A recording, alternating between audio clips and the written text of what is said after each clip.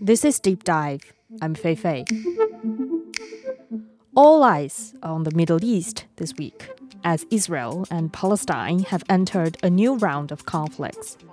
The Hamas group launched a surprise attack on Israel, killing hundreds of Israelis. The crisis continues to escalate. Israel is pounding Gaza with airstrikes and hundreds of Palestinian civilians have been killed. Israel has announced a total blockade of the Gaza Strip. And it has also called up conducting a large-scale strike on Hamas targets in Gaza. Officials say Gaza faces an imminent humanitarian catastrophe. Hospitals are overwhelmed and Gaza's Sow power station ran out of fuel amid tightening siege. The latest count of deaths stands at around 2,500 from both sides. It started last Saturday, as the militant group Hamas launched a surprise attack on Israeli towns near the Gaza Strip. Israel retaliated with airstrikes and what they call a complete siege of Gaza. Why did Hamas attack Israel all of a sudden? When will this round of conflict end? And more importantly, will the two sides ever be able to find peace? For this, I spoke with my colleague Ding Heng, who has been closely following developments in the region. This episode is brought to you on Thursday, October the 12th. Why did this group called Hamas suddenly attack Israel at this time? Yeah, so I guess we need to do a little explanation regarding who is Hamas and some basic information about, say, Palestine. Basically, the main conflict zone taking place this time around is the Gaza Strip. More specifically, the bordering area between Gaza and southern Israel. Gaza is a Palestinian, territory on the eastern coast of the Mediterranean Sea. When we talk about Palestine, there are actually two territories. One is Gaza, and the other is the West Bank. And these two are separated from each other by Israeli territory. They are not connected. In comparison, Gaza is the smaller region, and more than 2 million people live in Gaza. And its border is under a tight control by both Israel and Egypt, which is why this territory is often called an open-air prison by Palestinians. And since 2007, Gaza has been governed by Hamas. And by the way, here I think we need to clarify that Hamas is the organization that is in control of Gaza, but in the West Bank it is Fatah, namely the largest faction of the multi-party Palestine Liberation Organization that is exercising control over there in West Bank. Hamas won the 2006 Palestinian election by campaigning on using armed resistance against the Israeli occupation. However, Hamas' victory at the time led to an open conflict, even military conflict, between Hamas and Fatah. This conflict remains unresolved today, which is why we see a scenario in which Fatah is in control of the Palestinian National Authority in the West Bank, whereas Gaza is governed by Hamas. These two groups, Fatah and Hamas, cannot reach agreement on sharing their political power, and also they have different visions about Palestinians' future, because unlike Fatah, Hamas simply has been rejecting this idea regarding the two-state solution. It advocates the creation of, say, an Islamic state over the combined territory of Israel, the West Bank, and Gaza. And now the conflict surrounds Hamas and Israel. But now, apart from, people living on that piece of land, we're also seeing people from other parts of the world are also very vocal about their position in this conflict. Some say Hamas are killing civilians, have done really inhuman crimes targeting Israelis. And others say, it's actually Israel who pushed Hamas to launch this attack. And there are also rallies supporting Palestine in many many other countries. So I think another question would be, why is the world sharing such big difference in this conflict as well? Yeah, those are really two drastically different, even conflicting views or perspectives. On one hand, the attacks launched by Hamas this time around indeed appear to be unprecedented. Some Israeli officials claim that the attacks led to the most civilian deaths on a single day in Israel's entire history. Some people will say even the bloody second intifada in the early 2000s, that we're talking about a major Palestinian uprising in Israel and some of the Israeli occupied Palestinian territories. Even that uprising in the early 2000s didn't see this kind of massive incursion into the territory of Israel.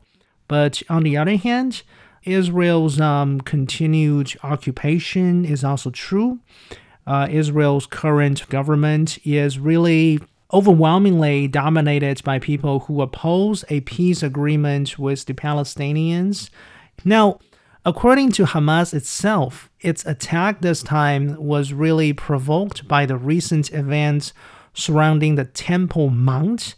This is a place in Jerusalem which is holy to both, Jews and Muslims. And recently, Israeli settlers have been entering a mosque atop of that particular mount called Al-Aqsa to do their own prayer, which from Muslims' perspective is really equal to blasphemy. So that's probably why, for example, Hamas has named its attack this time as quote-unquote Operation Al-Aqsa Storm. But in the meantime, we have to say that common sense would tell us that this kind of complex military operation had to be months in the making. So on the part of Hamas, apart from, say, responding to those very recent happenings or occurrences, there is really something bigger behind. But how are they able to launch this surprise attack? The Israelis seems like not knowing anything about their getting attacked beforehand. Yeah, so this is a pretty important question for many of the military observers to explore. Israel has been imposing a pretty strict control of border blockade against Gaza, but Hamas has over the years has managed to tunnel under the border wall to launch cross-border raids and fire rockets into the territory of Israel. Israel would periodically, hit Gaza with airstrikes targeting Hamas operatives, for example, but inevitably those airstrikes by the Israeli side would hit civilians as well, that's for sure. So that was before the outbreak of this latest conflict, we are already talking about a pretty dangerous and precarious situation. But somehow those Israeli politicians or Israeli leadership somehow saw it as essentially the best arrangement possible or available. They believed that they could reduce the rocket fire to a level that is acceptable by relying on Israel's own, Iron Dome missile defense system. And Israeli troops basically believed that their border security measures would be able to prevent major cross-border raids by Hamas. They assumed very naturally that their periodical show of force could deter Hamas from escalating too much. Those periodic strikes by the Israeli side have been termed mowing the lawn or mowing the grass, meaning that the threat from Hamas cannot be eliminated, but it could be reduced to a certain level. But the latest events have basically shown to everybody of us that those assumptions by the Israeli side were simply not true. They were significantly mistaken because Hamas was not deterred at all. It managed to penetrate Israeli territory through land, sea, and air. So nowadays, I guess a lot of questions have been called into regarding Israelis' intelligence, for example. How come they failed to anticipate these attacks? Now, one possible explanation is that in recent months, probably much of Israel's focus has been in the West Bank, where battalions of young Palestinians have launched their own initiative against the Israeli occupation, and also the current, say, internal political problem inside Israel itself might have cast a negative impact on the intelligence community's capability as well. And also over the past decade, Hamas has largely attacked Israel through rocket forces. So it's possible that Israeli forces around Gaza were not really that prepared for a ground assault. So these are all factors, or at least explanations. So as you said, Hamas probably have planned for this attack for a really, really long time. They must have a goal in their mind for this attack. And what do you think their end game is?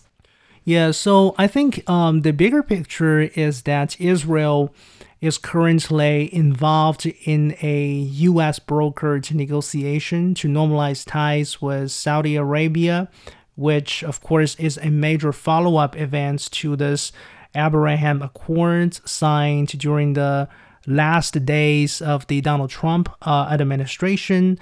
Normalization is widely seen by Palestinians as the Arab world giving up on the Palestinian community. So Hamas could well be, trying to torpedo this possible Saudi-Israel deal, or even try to undo this Abraham Accords, as we can judge from some of the spokesperson statements from the Hamas. And I guess that's a message that Hamas wants to send to the Arab world. In the meantime, Palestinians' domestic politics, or its internal politics, is also defined in a large part by how its leadership could respond to Israel's continued occupation.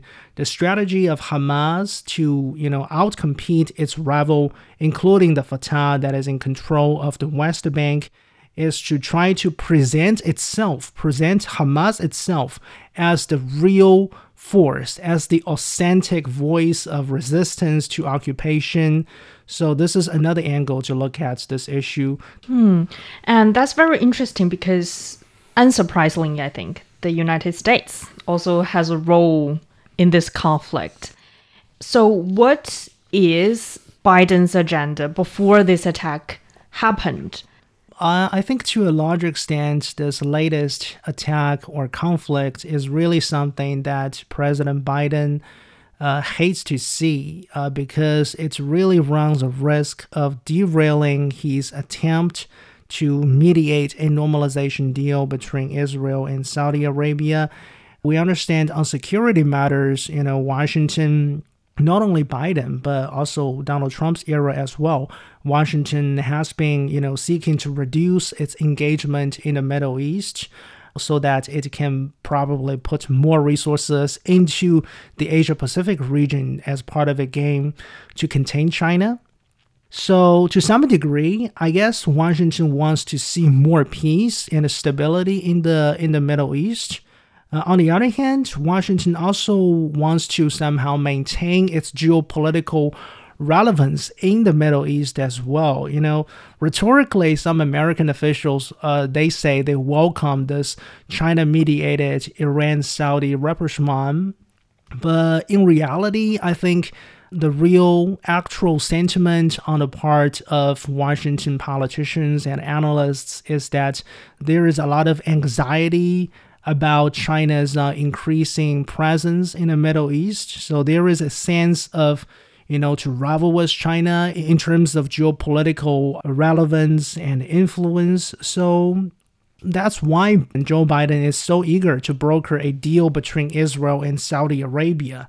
And now with this Gaza crisis breaking out and in full swing, Biden's attempt in this particular regard will definitely face more complexities. in this particular conflict, how have the Israelis been fighting back against Hamas ground attacks this time? Well, Israel has first of all responded with airstrikes. That's their usual tactics. But in the meantime, and probably more importantly, Israel has also mobilized some 360,000 reservists in preparation for a ground operation in Gaza.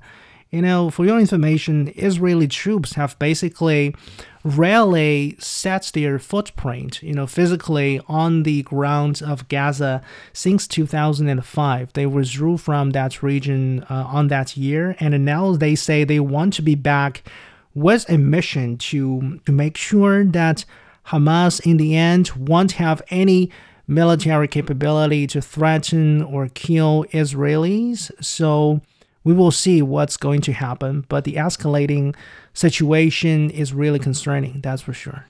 Well, actually, Palestine and Israel have been at odds for decades. There have been conflicts and there have also been peace talks happening.